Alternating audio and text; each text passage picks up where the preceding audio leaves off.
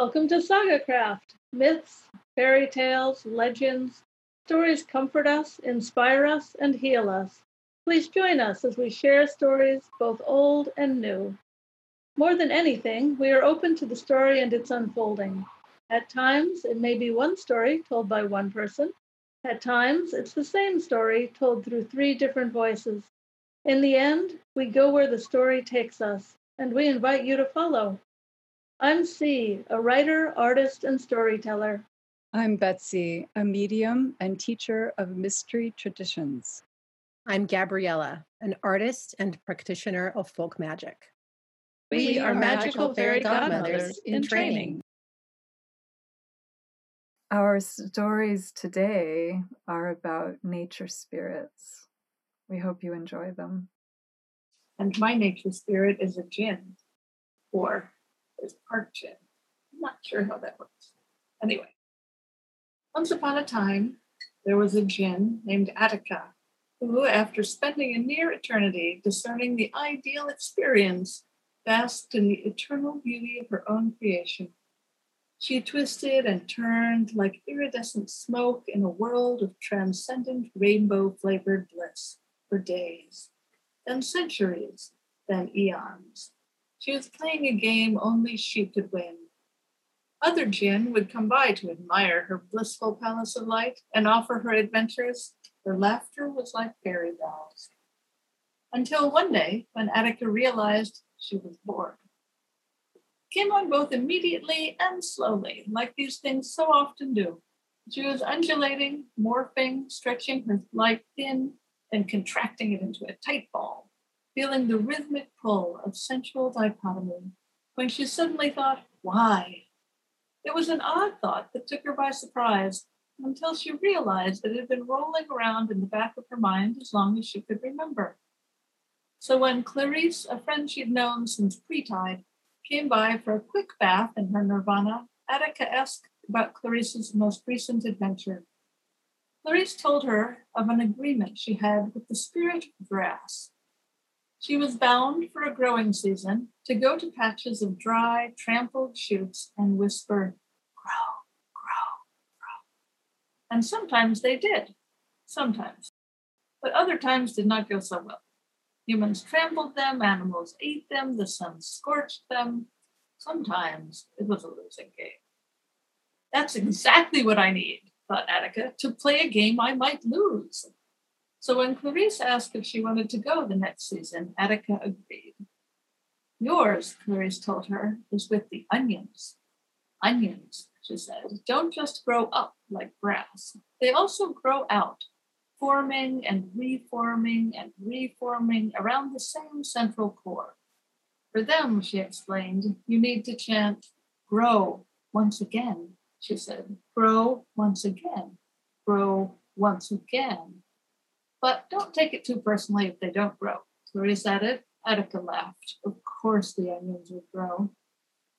She let go of her beauty, her light, her shape-shifting, and she allowed the winds of change to carry her back to the incarnate realm, where she settled over a plot of onion seeds that had been planted just that day. First, she caressed them with her love and pointed out the damp spots in the earth where they could best suckle. Then she went about her work. Grow once again, grow once again, grow once again, she chanted, and in time they did grow. In only a few weeks, the tiny sprouts poked up through the crust of the earth, headed for the sun. Attica was delighted. She danced and swayed as she sang, and her attention and care sent them shooting even higher. And when, in midsummer, they had turned from bright green to dark, she sat back with pride and enjoyed the industriousness of her field. Then she remembered the world she had created for herself, and she missed it deeply in her bones. Suddenly aware of her own exhaustion, the light in her heart dimmed, and she longed for rest. Her aspect ached from her constant vigilance. Her head swam with the endless cataloging of the individual plants, and she was tired, so tired of chanting. But soon the farmer came and harvested her crop, and she moved on, swiftly finding a neglected patch, its shoots only inches high, bent and fading. She caressed them with her love. A few rippled, but others sat stone still. She reverberated the ground with the rhythm of her attention. A few more responded, slowly straining their kinks. Grow once again, grow once again, grow once again, she chanted. And some did, but others bowed their heads and turned away from the sun. Finally, she went to the most dismal of the onions, its brown, dried shoot curled back against the ground. Grow, she began. No, came a tired, weak voice. But you can make it. Why? The onion responded. I am tired of playing a game I can only lose. But you can also win, she said. Please, for me, please win. I cannot win. That time has passed. Now I can only lose, the onion responded. And she watched as the spirit of the onion left its hollow husk and began to dissipate. One last chance, she cried out, begging, please. It wafted a moment, then, in a resigned voice, agreed, one last chance. And it constricted, pulling itself into a tight ball. She cradled the spark of the onion spirit in her hands and gracefully asked the winds of change to carry her back to the ethereal realm. When she arrived at her world of comfort and beauty, she tucked the spirit of the onion in, wrapping it warmly in her transcendent light. Then she got in beside it, renewing herself as well, and she watched and waited as it absorbed the light, the peace of the world she built. When it was strong and thriving once again, it wrapped itself around her. Thank you, it said. I'm ready to play the game again. It's only fun when there's something left to lose. And with that, she lifted it once more, summoning the winds of change and letting them carry her to the onion patch. As soon as they arrived, the spirit threw itself onto the onion, and immediately its shoots began to uncurl. Over the next few days, she chanted, grow once again, grow once again, grow once again, and it did. And the other onions saw its progress and were inspired. They all began to lift themselves and each other, turning fully to the sun once more. And by the time the season was done, Attica too was tired. She was more than ready to return home. She needed to play a game she could only win for a while. But from then on, she always spent one season a year playing a game that she could also lose. Because while she hadn't noticed it at the time, she too had heard the call of life to grow once again, grow. I love the unfolding consciousness of Attica and her responsiveness to boredom. I like her friend also, who pointed out a way for her to have more experience in life and a challenge as well. It's a beautiful story, C. And well, it surprised me because I really understood the onion, the tired onion. I thought, oh, it's its time to become part of the fertile soil. This is the way it wants to go. And it's a lesson, for Attica. But it was a revelation at that point, for the land. And it was the willingness of that spirit to be reconnected with a bigger piece of itself that would nourish the soil and would inspire the other plants to grow. I thought that was a really lovely thread of hope and possibility and miracle growth. I guess for me, looking at the partnering that goes on with the nature spirit and the natural world itself, and I also was really pleased for her that she's continuing that path part-time so that she gets all of her needs met as well. That was particularly satisfying. It's possible to grow and rest. Yes. To have meaningful work and a beautiful existence too is also its own contribution. I love the winds of change too. They were great.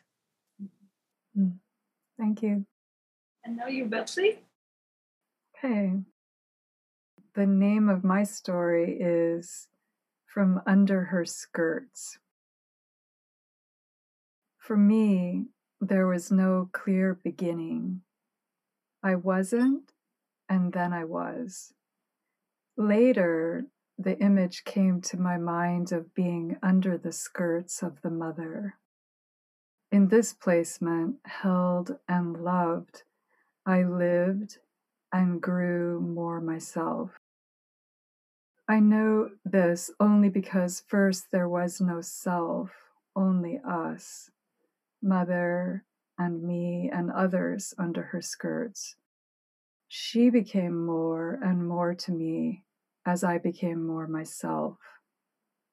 The mother is water, sky, and light. The us, others as I came to know them, were kin, and yet not all alike, either to her or to me. Under her skirts, we all fit together with no hierarchy, just who was closer and less knowing, and farther out from her and more knowing. Being together under her skirts offered sustenance. With sustenance, we became more. Conditions around the mother change more rapidly than things under her skirts did for us. What became clear as thoughts came and later became more coherent were conditions that were cool, cold, warming, and warm. The cold was frozen, the warming awakening. Warm was growth and flourishing.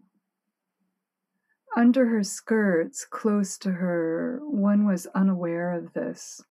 As we made our way out to the edges where her skirts connected with what was outside, these conditions were experienced. Comprehension of this took much time to gain. Time itself had no meaning for me until it did. I wasn't, and then I was, separate from the mother. I was moved in a current that edged me closer to the edges of her skirts, and then eventually out from under them. This happened because more of us appeared. This gave me more understanding of what I had been and then what I was.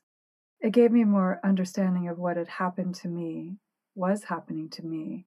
Now I was not so close to the mother, still with her, but more separate. I remembered nothing, then closeness to her, then less closeness to her, and then space. After space, what I knew next was wind, air moving, curling, and eventually carrying. Wind, buoyant, engaging, and insistent. This was new. The mother was allowing, supportive, and omnipresent, then less as one passed from under her skirts from her light to a different light. This new light was much farther away, present and then not, and then present again. A new group of us had occurred, and I was much more out in the space. Wind, Father, were her words of parting, as wind carried me from her and out into space more vast than I was capable of imagining. Certainty and then uncertainty with Wind Father, and then eventually certainty as Wind Father picked me up, carrying me and then releasing me, carrying me and releasing me. In this way, traveling far, growing with each increment of wind travel, releasing me in air, descending to earth, descending to water. Each descent in air grew me, each descent to earth diminished me. Landing on water or watery earth grew me, with each growth becoming more me, not seed nor chaff, but wisps now, wisps of air, water, and sky, sometimes seeable, sometimes not. I was this way for some time with Windfather until he passed me into the care of wind uncles. He whispered, "Flow," to me. Those were his parting words. Wind uncles carried me north, pointing at my heart to the pulse that grew brighter and bluer when flowing and flying north. In the hands of wind uncles, I pondered flow, which I did not know. Coming to the north, waterways, skies reflecting on water, air currents, water currents, and mist moving across water. Midnight sun shining and light everywhere, cooling and then cold. Aurora borealis with blessing particles of light from the sun. Suni, who wasn't awake much during the cold. Auroras drifting, curtaining, spiraling with supercharged light awakened me, and my sense of self grew more. My color shifted to blue-green. In rains, I merged and became apparently subsumed, but not. Thunderer came and awakened me from the stasis of water. Rumbles and focused light galvanized me, and I grew and longed for more. In longing, I rose and flowed, rolling and dancing on currents of air and water with joy, increasing joy. In this watery place of marsh and fens, I live, and here I belong. Marsh Mother, awakened from sleep in the warming, came and visited one evening. She watched me at play in joy, and was still drowsy from long winter sleep. She began dreaming a deeper life for me. She took holy water from her breast and anointed me, filling me with blessings, mystery, and life, filling me with wonderment, and eventually transforming wonder into presence brimming with blessings. Following currents, riding winds, rolling and flowing. Oh, Wind Father, I'm flowing. Marsh Mother called me back, holding me cupped to her heart-mind. She called my destiny to me and made it one with me. Magic, blessings, currents to travel, awakener, endower, she cried out. All my existence coming together as Virva Tuli, will-o'-the-wisp. As Virva, I have will, and I roll and frolic following unseen currents. Beneath my perambulating path, water becomes pure, plants thrive, creatures metamorphose, and like calls to like as other spirits, fae, elementals, and nature spirits dance together in seasonal pageantry. Merging in sky, water, and light, our nocturnal magic brings flourishing to all we encounter. In winter, sky, water, and light freeze, holding the earth of the north and drawing the aurora into our frozen selves over winter to bring glorious green growth in the warming times, nourishing countless wondrous lives. That was very beautiful, thank you. And I loved playing Guess What It Is. That's always fun for me. Yeah, Did you I also guess? went to water. No, not at all. Not at all. I was going with clouds and that kind of thing for a long time. And so, but it was very beautiful and very fun. How was it for you to move through that whole experience? It was really fun. I really enjoyed the growing consciousness too. Yeah. It's a beautiful story. And I also felt very curious in moments of the story, but that was only my mind. I felt like there was a singing to the story and in a way that it was, in a way which unfolded that just kept me captive, captivated to where I wanted to enjoy the experience and didn't want to have an idea of what I was because I really felt merged with the spirit of this is part of awakening. This is how this happens. This is how nature unfolds. And I don't want any part of my mind interfering with that process, even though I was curious. But I just allowed myself, I knew I wouldn't be able to figure it out. I was like, it's not going to be clear until the end.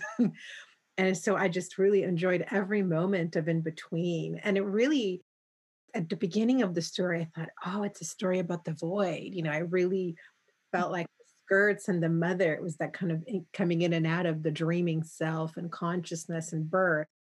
And then the further away we got, I was like, nope, that's not what it is. But maybe ultimately I enjoyed all of it, all of the story. And the wind is always my favorite. And you spoke of the uncle wind. And in Slavic culture, Stribuk is the god of the wind, but also the word stri is a reference to uncle. So you're always, so for me, of course, that just is like, it's all connected. Everybody talks in nature. Every culture shares this. So it was really beautiful and so beautifully written. Just beautifully written. Thank you. Thank you.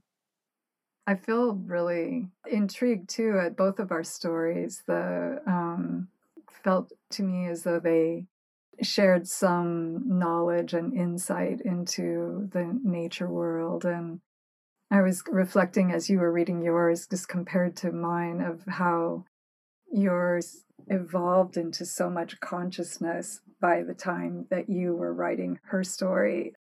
And this was interesting because I have no idea who this mother is, whose skirts that she was under. A mother I don't know particularly, but I feel now like I know her. The name Virvatuli is a Finnish name for will-o'-the-wisp. This being made their way to Finland from wherever they began. And I enjoyed that part too. Like, you start wherever the creation is, and then your destiny unfolds in the hands of all these different beings as you get the chance to know more and more who you are and what you are. Well, thank you. It's very beautiful. Thank you. Both of your stories were very, very beautiful. And so came together almost as if you wrote them knowing that you were going to write them, but you didn't. That's not how we do it. We never know. Right. Well, it makes me want to explore the beginnings of other kinds of beings to know what their beginnings are like. I liked that our stories covered these different epochs in the nature of being's life too. Because if I remember correctly, see, you were referencing that things that your Attica had experienced had gone on for eons, I think was a word that you used. Yeah, and this was the sense I had with this one was it seemed like a lot of time passed as consciousness was growing, and the movement was happening first without any will or volition, but eventually with will and volition also. And your nature spirit had so much will and volition. That was really fascinating to feel, at least from my standpoint, to feel the evolutionary processes there. A feeling of individuation from the earth itself. Yeah, exactly. Well, I hope our listeners will think about the spirits of nature that they feel the most close to and think about what has their life path been up into this moment when you cross paths with them and wonder about who they are. Beautiful thing to do in spring as we're heading towards summer. So many to welcome right now. Well, thank you both so much for your stories. And speaking of stories and speaking of evolution and winds of change, Saga Crafts will be taking a small break, a small sabbatical. That's really for the means of, or rather for a further dreaming that Saga requires us to do. We want to spend a little time going deeper under the roots of the tree and further into the boughs and the leaves of the tree where we can find more stories. We will possibly bring and connect with some of the stories we've already shared and continue them, and others may want to be done for now. So we really want to honor that process. So we will certainly return, and with great excitement we're going to return with new stories and possibly a bit of a new format for us that we're still exploring. And for the listeners that we are so grateful to, we would encourage you to write your own stories, whether they're inspired by our stories and you want to maybe follow up on one of the stories you heard and want to add your own chapter to that, or other stories you may be dreaming. We perhaps will be open to listening and having you share those stories with us when we return. This is still unfolding, but we just want to offer that to you at this time of when we are on our little break, that you may continue to be in story, be in saga. And feel free to reach out to us and share stories or any feedback you might have. We can be reached at saga@sagacraft.com. And that's Saga Craft with a K, as you know.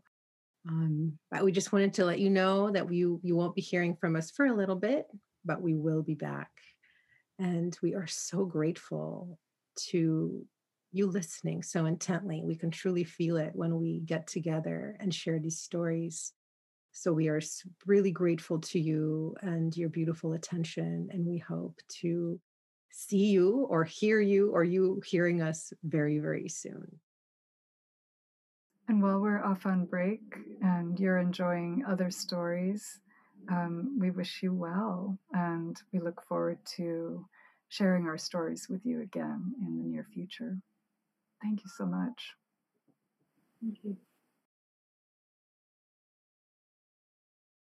And special thanks to the fantastic Zoe Magic for her phenomenal editing skills.